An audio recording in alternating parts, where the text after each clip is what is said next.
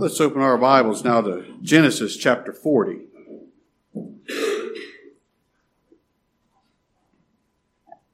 Genesis chapter 40.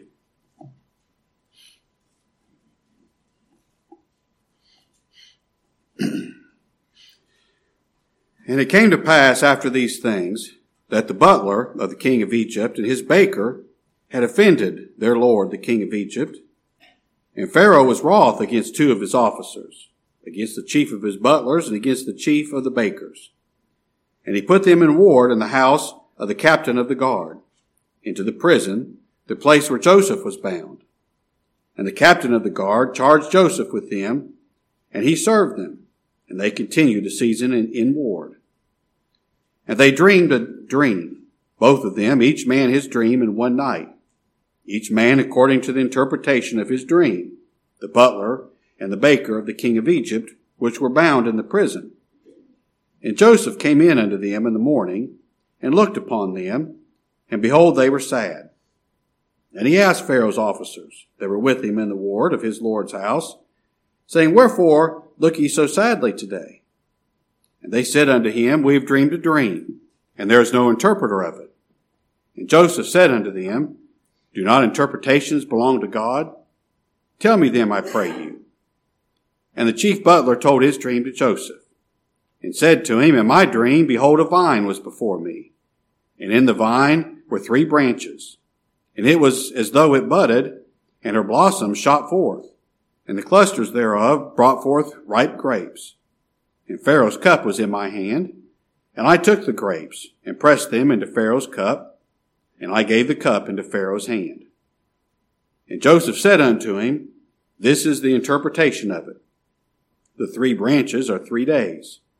Yet within 3 days shall Pharaoh lift up thine head, and restore thee unto thy place, and thou shalt deliver Pharaoh's cup into his hand, after the former manner, when thou wast his butler. And think on me, when it shall be well with thee, and show kindness, I pray thee, unto me, and make mention of me unto Pharaoh, and bring me out of this house.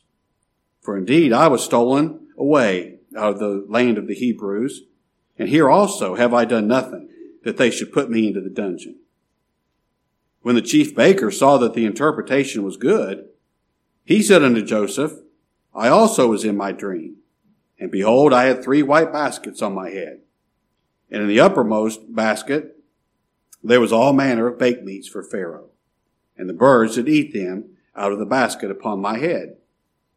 And Joseph answered and said, This is the interpretation thereof. The 3 baskets are 3 days. Yet within 3 days shall Pharaoh lift up thy head from off thee, and shall hang thee on a tree, and the birds shall eat thy flesh from off thee. And it came to pass the 3rd day, which was Pharaoh's birthday, that he made a feast unto all his servants, and he lifted up the head of the chief butler and of the chief baker among his servants. And he restored the chief butler unto his butlership again, and he gave the cup into Pharaoh's hand. But he hanged the chief baker, as Joseph had interpreted to them. Yet did not the chief butler remember Joseph, but forgot him. We'll end our reading there. Let's bow together in prayer. Our Father, we bow again before your awesome throne of grace, seeking thy blessing upon our service this morning. Father, how I beg of thee that you'd send your Spirit upon us and give us a true worship service. Don't let us just go through the motions of religion, having the right form and ceremony. But Father, make this a worship service, where by your Spirit and by your power that you speak to our hearts, and that you enable us for this time to truly worship thee, to worship you in spirit and in truth. Father, I beg of you that you cause the gospel of your dear Son to run well this morning, that you would enable me to rightly divide the word of truth. What man is sufficient for these things?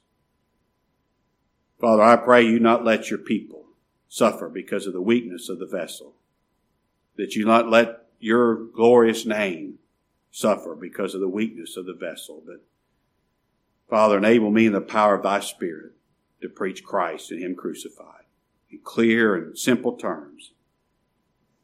And Father, I pray you'd be with each one who's here this morning, that you'd enable us to hear and believe. Believe on the Lord Jesus Christ and have everlasting life. Father, I pray you'd show us your glory this morning. The glory, your redemptive glory in the person of our Lord Jesus Christ.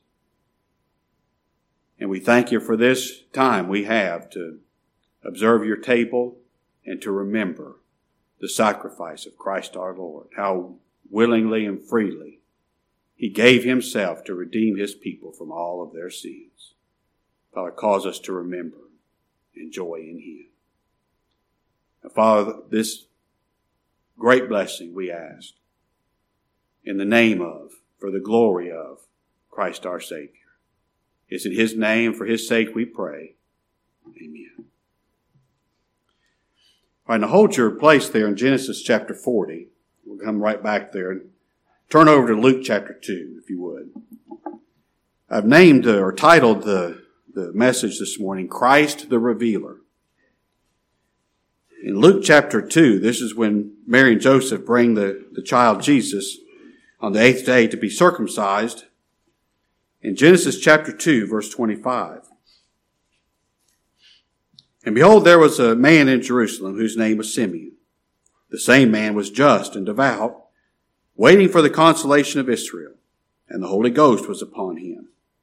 And it was revealed unto him by the Holy Ghost that he should not see death before he had seen the Lord's Christ.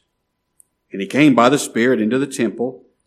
And when the parents brought in the child Jesus to do for him after the custom of the law, then took he him up in his arms and blessed God, and said, Lord, now lettest thou thy servant depart in peace, according to thy word. For mine eyes have seen thy salvation, which thou hast prepared before the face of all people, a light to lighten the Gentiles, and the glory of thy people Israel. And Joseph and his mother marveled at those things which were spoken of him.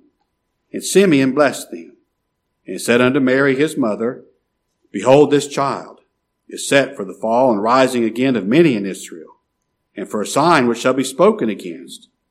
Yea, a sword shall pierce through thy own soul as well, and the thoughts of many hearts may be revealed. That the thoughts of many hearts may be revealed. Now, Simeon prophesied that the hearts of men are going to be revealed. The secrets of the heart, what's in the heart of men, is going to be revealed by this baby, the Lord Jesus Christ. And his prophecy is true, isn't it? It is Christ the Savior who reveals the hearts of all men. When we hear Christ preached, that it reveals what's in our hearts. This matter of sin, it's a nature of sin, and it's found in the heart.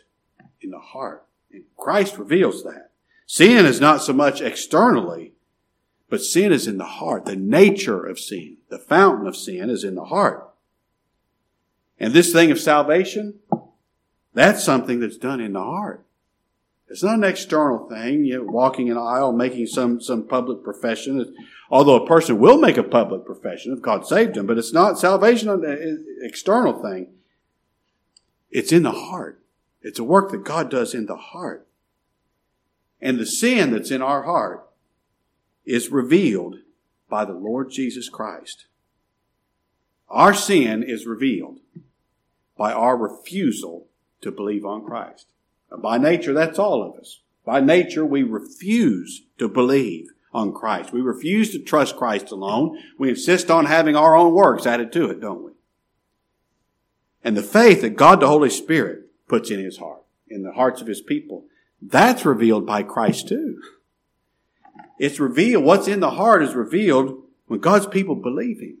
They hear him preach and they believe him because God's put faith in their hearts. And that faith can only be seen by trusting Christ, trusting him to do all the saving for us. It's him who reveals our sin, and it's him that reveals the faith that he's put in our hearts. He's the revealer of hearts. Well, Joseph is a type of Christ in how that he is the revealer of secrets. the revealer of dreams. Joseph revealed what was in his father's heart, didn't he? Joseph revealed the love that was in his father's heart. It was easy for everybody to see Joseph is the favorite son, wasn't it? Jacob loved him the most. Joseph revealed the hatred that was in his brothers' hearts. It was easy to see his brothers hated him. Look how they treated him. Threw him in a pit without water, took his coat from him, sold him into slavery. He revealed the hatred that was in their hearts. Joseph was the revealer of the future. Remember, he had those dreams and he told his dreams to his family. He was the revealer of the future. They're all going to come bow down to him. And Joseph is the revealer of dreams. When he interpreted the dreams of the butler and the baker, he actually revealed, by interpreting these dreams, Joseph is the revealer of the gospel of Christ. I want to show you that this morning. I have 3 points to show you these are the things that Christ reveals to his people. The number 1 is this: Christ reveals the secret of our sin. Back in Genesis 40, verse 1. It came to pass after these things that the butler of the king of Egypt and his baker had offended their lord, the king of Egypt. And Pharaoh was wroth against 2 of his officers, against the chief of his butlers and against the chief of his bakers. Now the butler and the baker, they knew why they were in prison. They knew what they did wrong. They didn't need Joseph to reveal that to them. They knew what they'd done to offend Pharaoh. But you and I, we need Christ to reveal our sin to us. It has to be revealed. We're spiritually blind, so we can't see our sin. The only way we can see our sin is by seeing Christ, by seeing him in contrast to us. Only then do we see how sinful we are.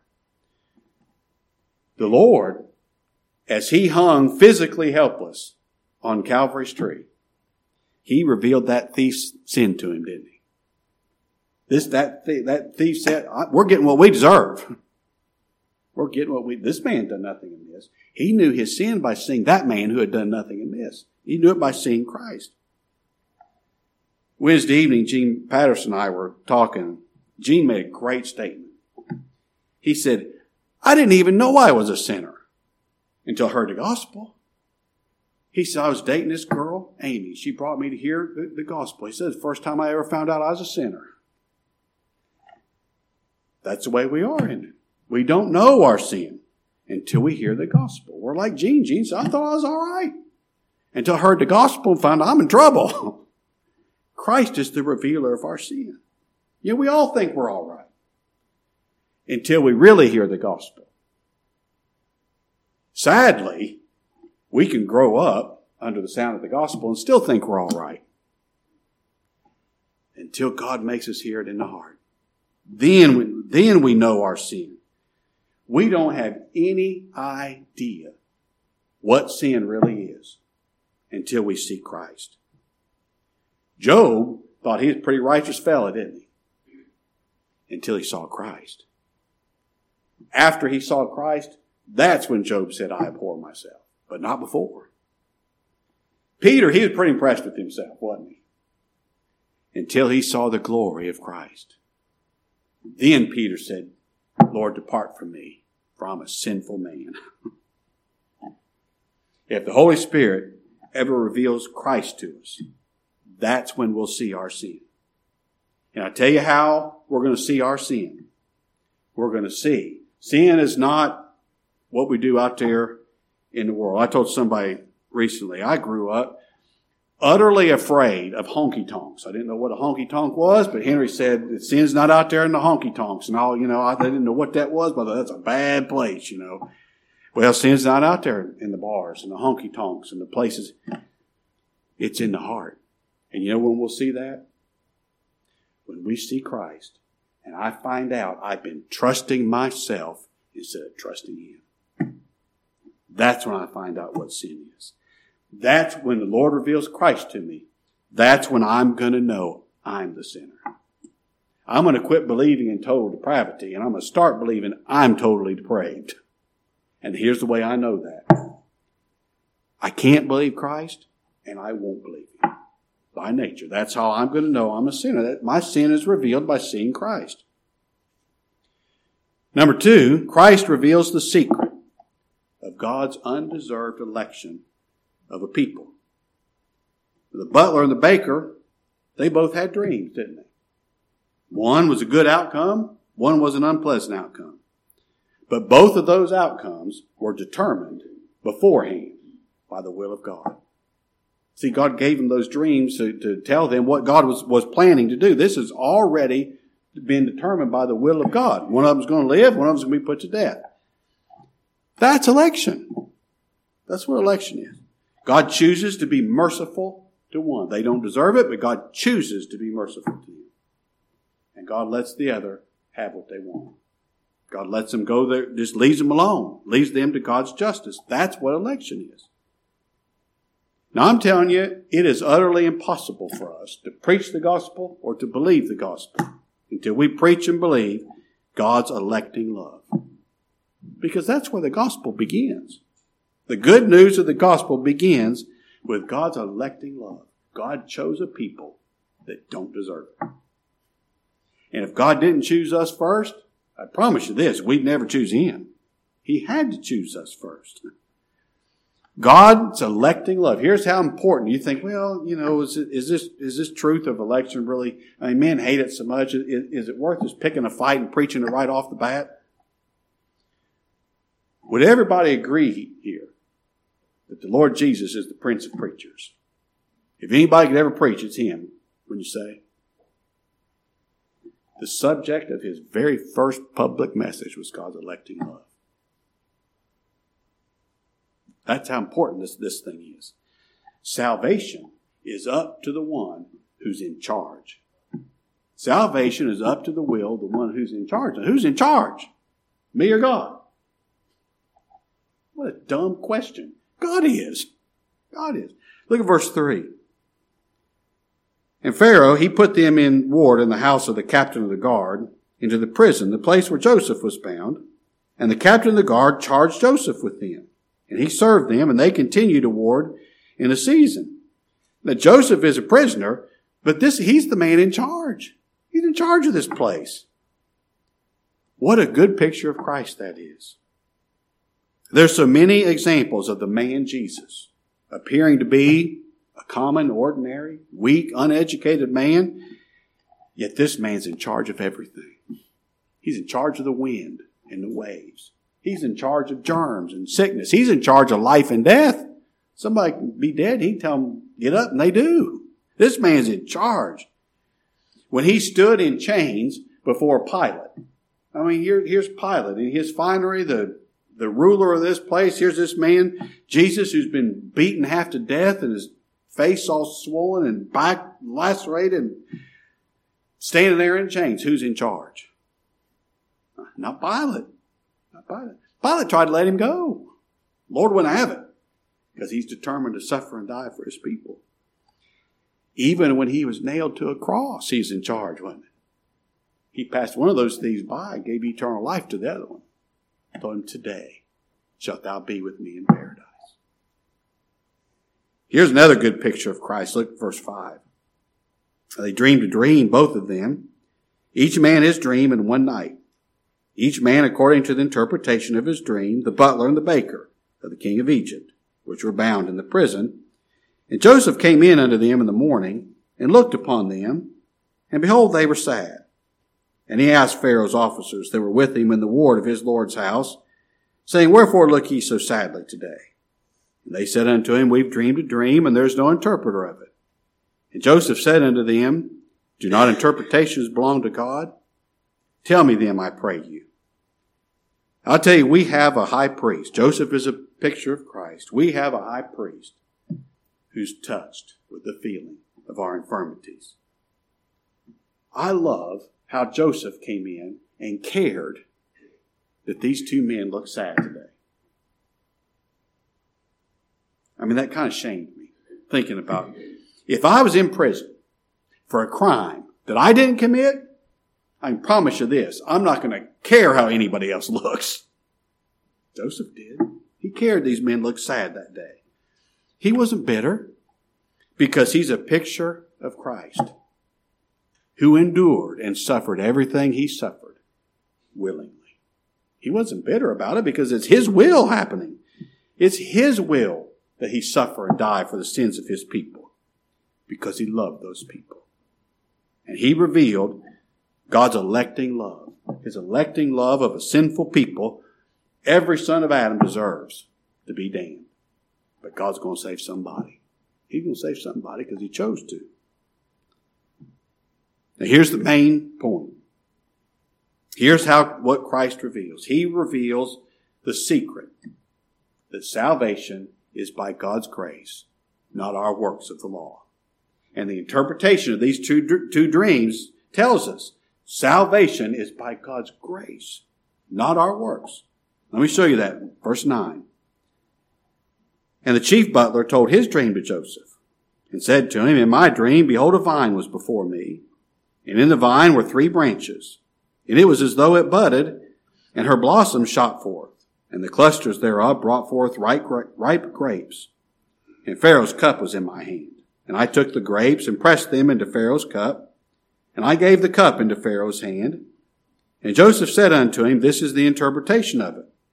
The 3 branches are 3 days. Yet within 3 days shall Pharaoh lift up thine head, and restore thee unto thy place. And thou shalt deliver Pharaoh's cup into his hand, after the former manner when thou wast his butler. But think on me when it shall be well with thee. Show kindness, I pray thee, unto me, and make mention of me unto Pharaoh, and bring me out of this house. For indeed I was stolen away out of the land of the Hebrews, and here also have I done nothing that they should put me into the dungeon. When the chief baker saw that the interpretation was good, he said unto Joseph, I also was in my dream, and behold, I had 3 white baskets on my head. In the uppermost basket there was all manner of baked meats for Pharaoh, and the birds did eat them out of the basket upon my head. And Joseph answered and said, this is the interpretation thereof. The 3 baskets are 3 days, yet within 3 days shall Pharaoh lift up thy head from off thee, and shall hang thee on a tree, and the birds shall eat thy flesh from off thee. Now, the key to understanding the spiritual meaning of these 2 dreams and the interpretation of it is within 3 days, Pharaoh will lift up thine head. He used that phrase to the butler. In 3 days, Pharaoh will lift up thy head, and he used it to the baker. In 3 days, Pharaoh will lift up thine head. And that phrase, lift up thine head, means to reckon. It means to reckon. Now, the word reckon has quite a few different meanings. You know, we use the word, at least I do, to mean, well, I guess so. Jan asked me, something true. I said, well, I reckon. Our Lord never uses that term because he never guesses. He never supposes. He declares what's so. He doesn't use the word reckon like we do. The word reckon also means to include in a particular group. A person is reckoned to be a genius because they're so much smarter than all the rest of us. Paul uses that word in Romans 6, verse 11. Likewise, reckon ye also yourselves to be dead indeed unto sin, but alive unto God through Jesus Christ our Lord. You can reckon yourself to be in that group that's dead to sin and alive to God if Christ has died for you. If he's given you faith in him, you can reckon yourself to be dead to sin and alive to God. You count yourself in that group. Then reckon is also a mathematical term. It means to calculate the right answer. There's no guessing here. It's to calculate the right answer. Paul uses that word in Romans 8, verse 18. For I reckon that the sufferings of this present time are not worthy to be compared with the glory which shall be revealed in us. Paul did a mathematical equation. He set up 2 sides of the ledger and he compared them. And it was obvious. The sufferings of this present time, they're much less than the glory which shall be revealed in us. They're much less than the glory of Christ. That wasn't a guess. That was an exact calculation. Now, the salvation of a sinner hangs on this word reckon. Reckon. God reckons his people to be righteous because they are righteous. He reckons them to be righteous because that's what God made them. He made them to be righteous. God reckons his people. Now, he chose them. They're sinful, vile people. They've never done one good thing. But he reckons his people to be holy because they are holy. God does not, when he says, well, I reckon my people, I count my people to be holy, it's not like I know they're unholy, but I'm pretending like they're holy. No, he reckons them to be holy because they are. They are holy. Christ made them holy. Let me show you that in Romans chapter 4. He made them holy. And when God reckons his people to be righteous, he reckons them to be righteous by his grace, not our works. Romans 4, verse 4.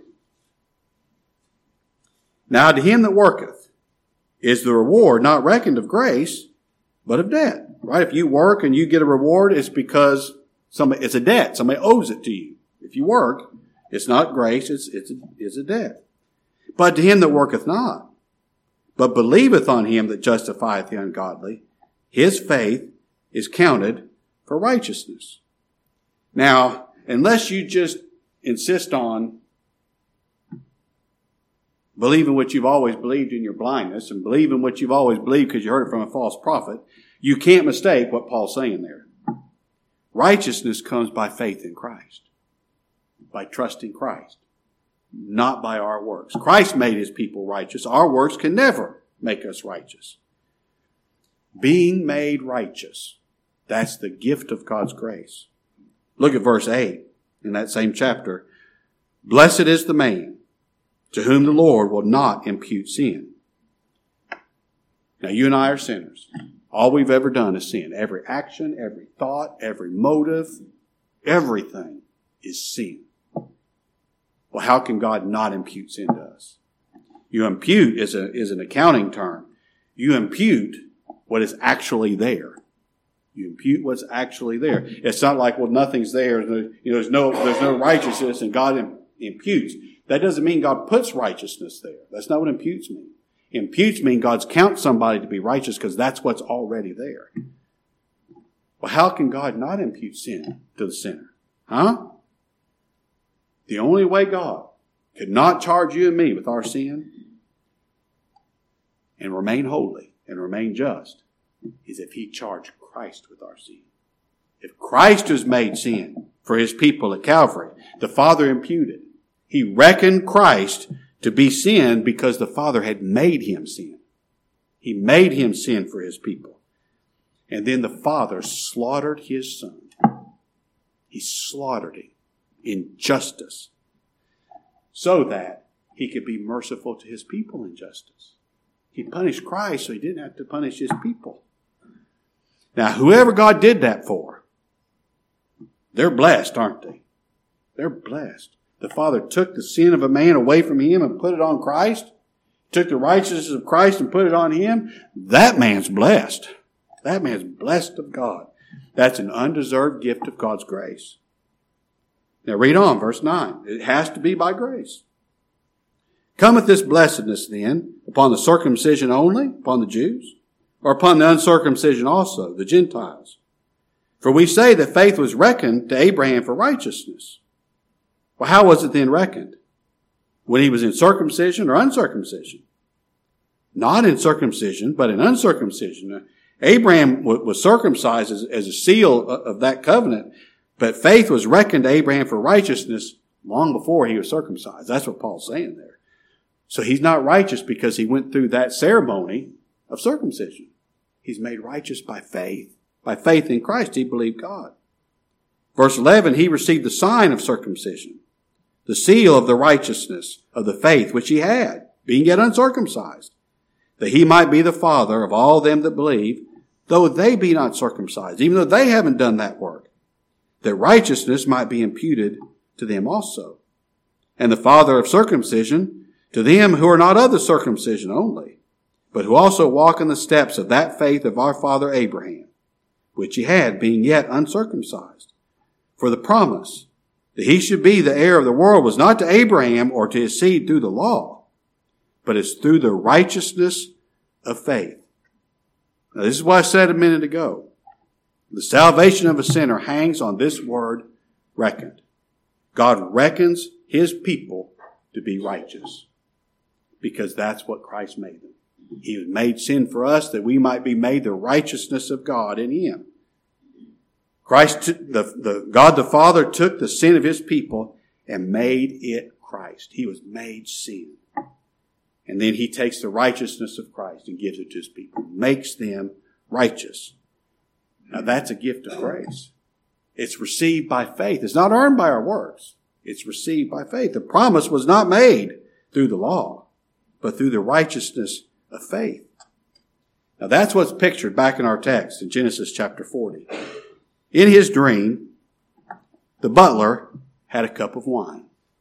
Now that cup of the grapes, that represents the blood of Christ. The butler had the fruit of the vine, the fruit of the true vine. The Lord Jesus Christ, who's the vine, we're the branches. That's what the butler had. He had what represented Christ. Everything he had came from Christ. Is the fruit of the vine. The butler had a basket of baked meats. And baked meats that's the works of the baker. That's what the baker made in his kitchen. That represents man's works. Now here's what I'm sure is true about these baked meats. They're the best you could find. I mean, they're the best you could find. This man's Pharaoh's baker. Pharaoh didn't get the guy that graduated in the middle of the class from culinary school. He got the top guy.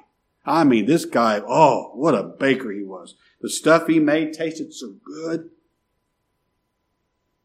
But it wasn't good enough. It wasn't good enough. That's a picture of our works. Oh, you might think you've produced works that impress other men. Huh? But they're not good enough. They're not good enough to impress God. They're not good enough that God will accept them. If God's going to accept them, they got to be perfect. Perfect. Now, surely nobody here thinks their works are perfect. I mean, all of us would say, well, I'm not perfect, but I'm pretty good. I'm not perfect, but I'm better than old so-and-so down there.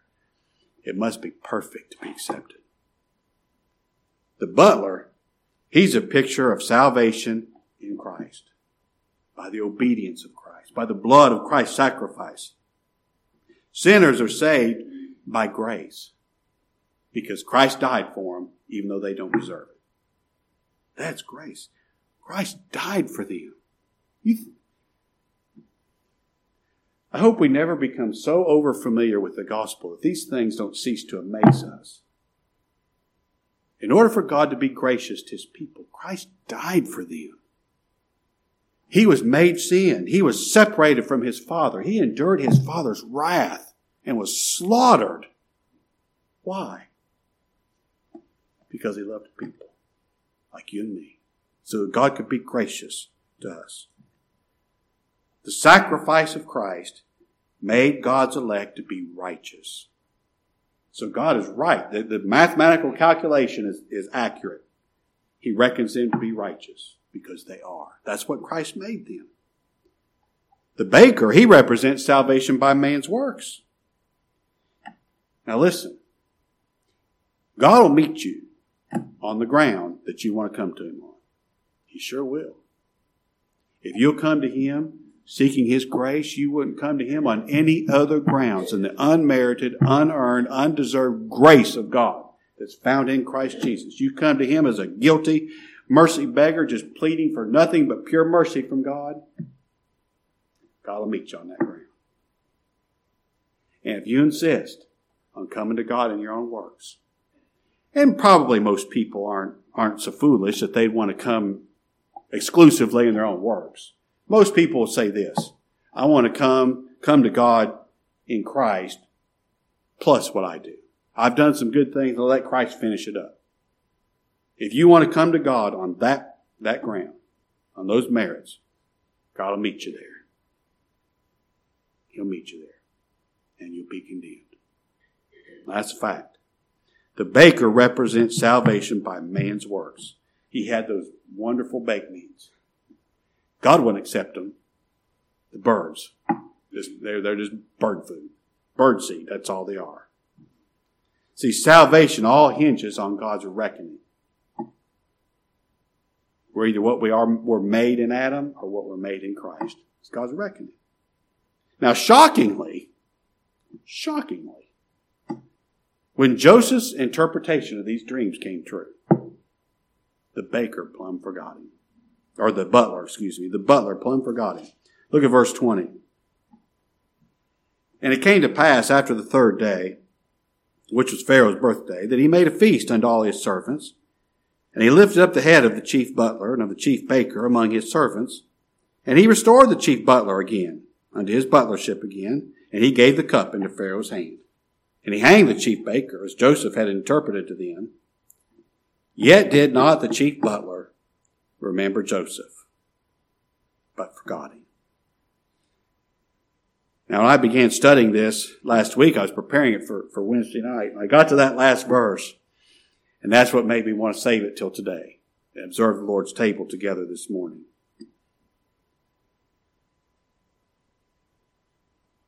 After what Joseph did for that butler, he gave him such hope. He just plumb forgot him.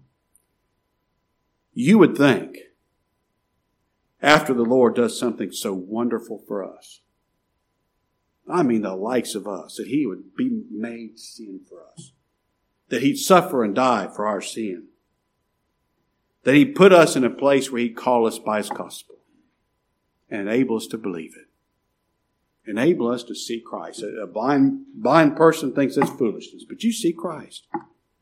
He gave you faith to believe Christ, to believe his word. You see Christ in it. You love Christ.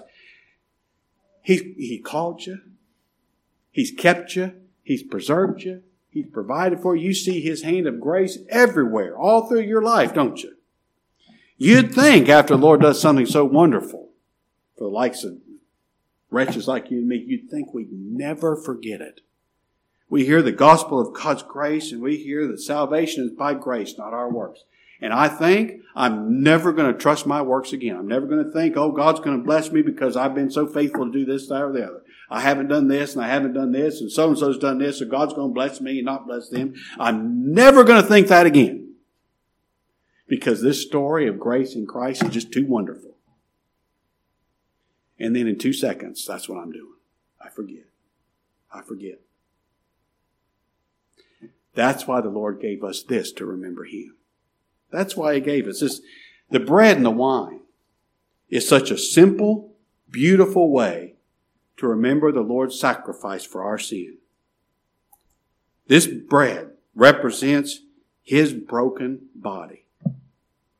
Broken under the rod of God's justice against our sin.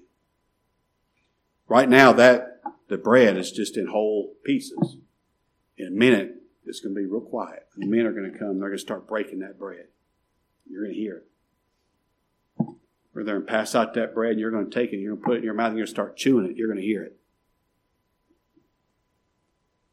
Our Lord gave us such a simple thing, which is such a stark reminder of how his body was broken, and he was ground under God's justice. He suffered that to save me. The wine represents his precious blood, which he shed as an atonement for the sin of God's elect. Put it all away forever. And we're going to be so blessed after we observe this table. And we're going to leave here. I'll speak for myself. Maybe you're not like me, but I'm going to leave here thinking, I'm not going to forget again. I'll think I'm never going to be tempted to even look at my works ever again. But we will. Because that old nature that's in us can't look to Christ. Can only look to self, and is constantly going to be fighting to make us trust in something that we've done, and we're going to forget. But you want some comfort? Now, I'm not telling you it's okay to forget. I'm just telling you that's the facts of life. You want some comfort for when we do forget? Our Savior never forgets. He won't forget you. Now, if he died for you, he won't. Our brother, the thief on the cross, will be able to tell us all about that one day, won't he? When the Lord said, today shalt thou be with me in paradise, he's going to tell us, that day I was in paradise with him. With him. And it's all because of what this table represents. The broken body, the shed blood, the sacrifice of Christ our Savior. All right, Jonathan, you may distribute the bread.